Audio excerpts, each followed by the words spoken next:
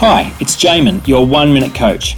Here are 3 keys to dealing with self-sabotage more effectively. 1. There is always a reason you are self-sabotaging. Ask some decent questions of yourself and do some self-awareness work rather than just saying, I don't know what's wrong with me. Take the time to explore the intention behind your behaviour without judgment. 2. All actions from the subconscious are driven from the instinct of self-protection.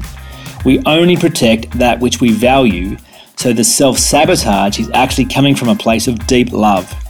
A great question to get you started on this is, how is not achieving this goal serving me right now? And 3, have a conversation with yourself about the things that need to be addressed so that your subconscious will be happy to move forward and support your overall plans rather than resisting them. The key to all lasting change is to work with yourself rather than continue to fight against yourself. For more information, go to oneminutecoach.com.au.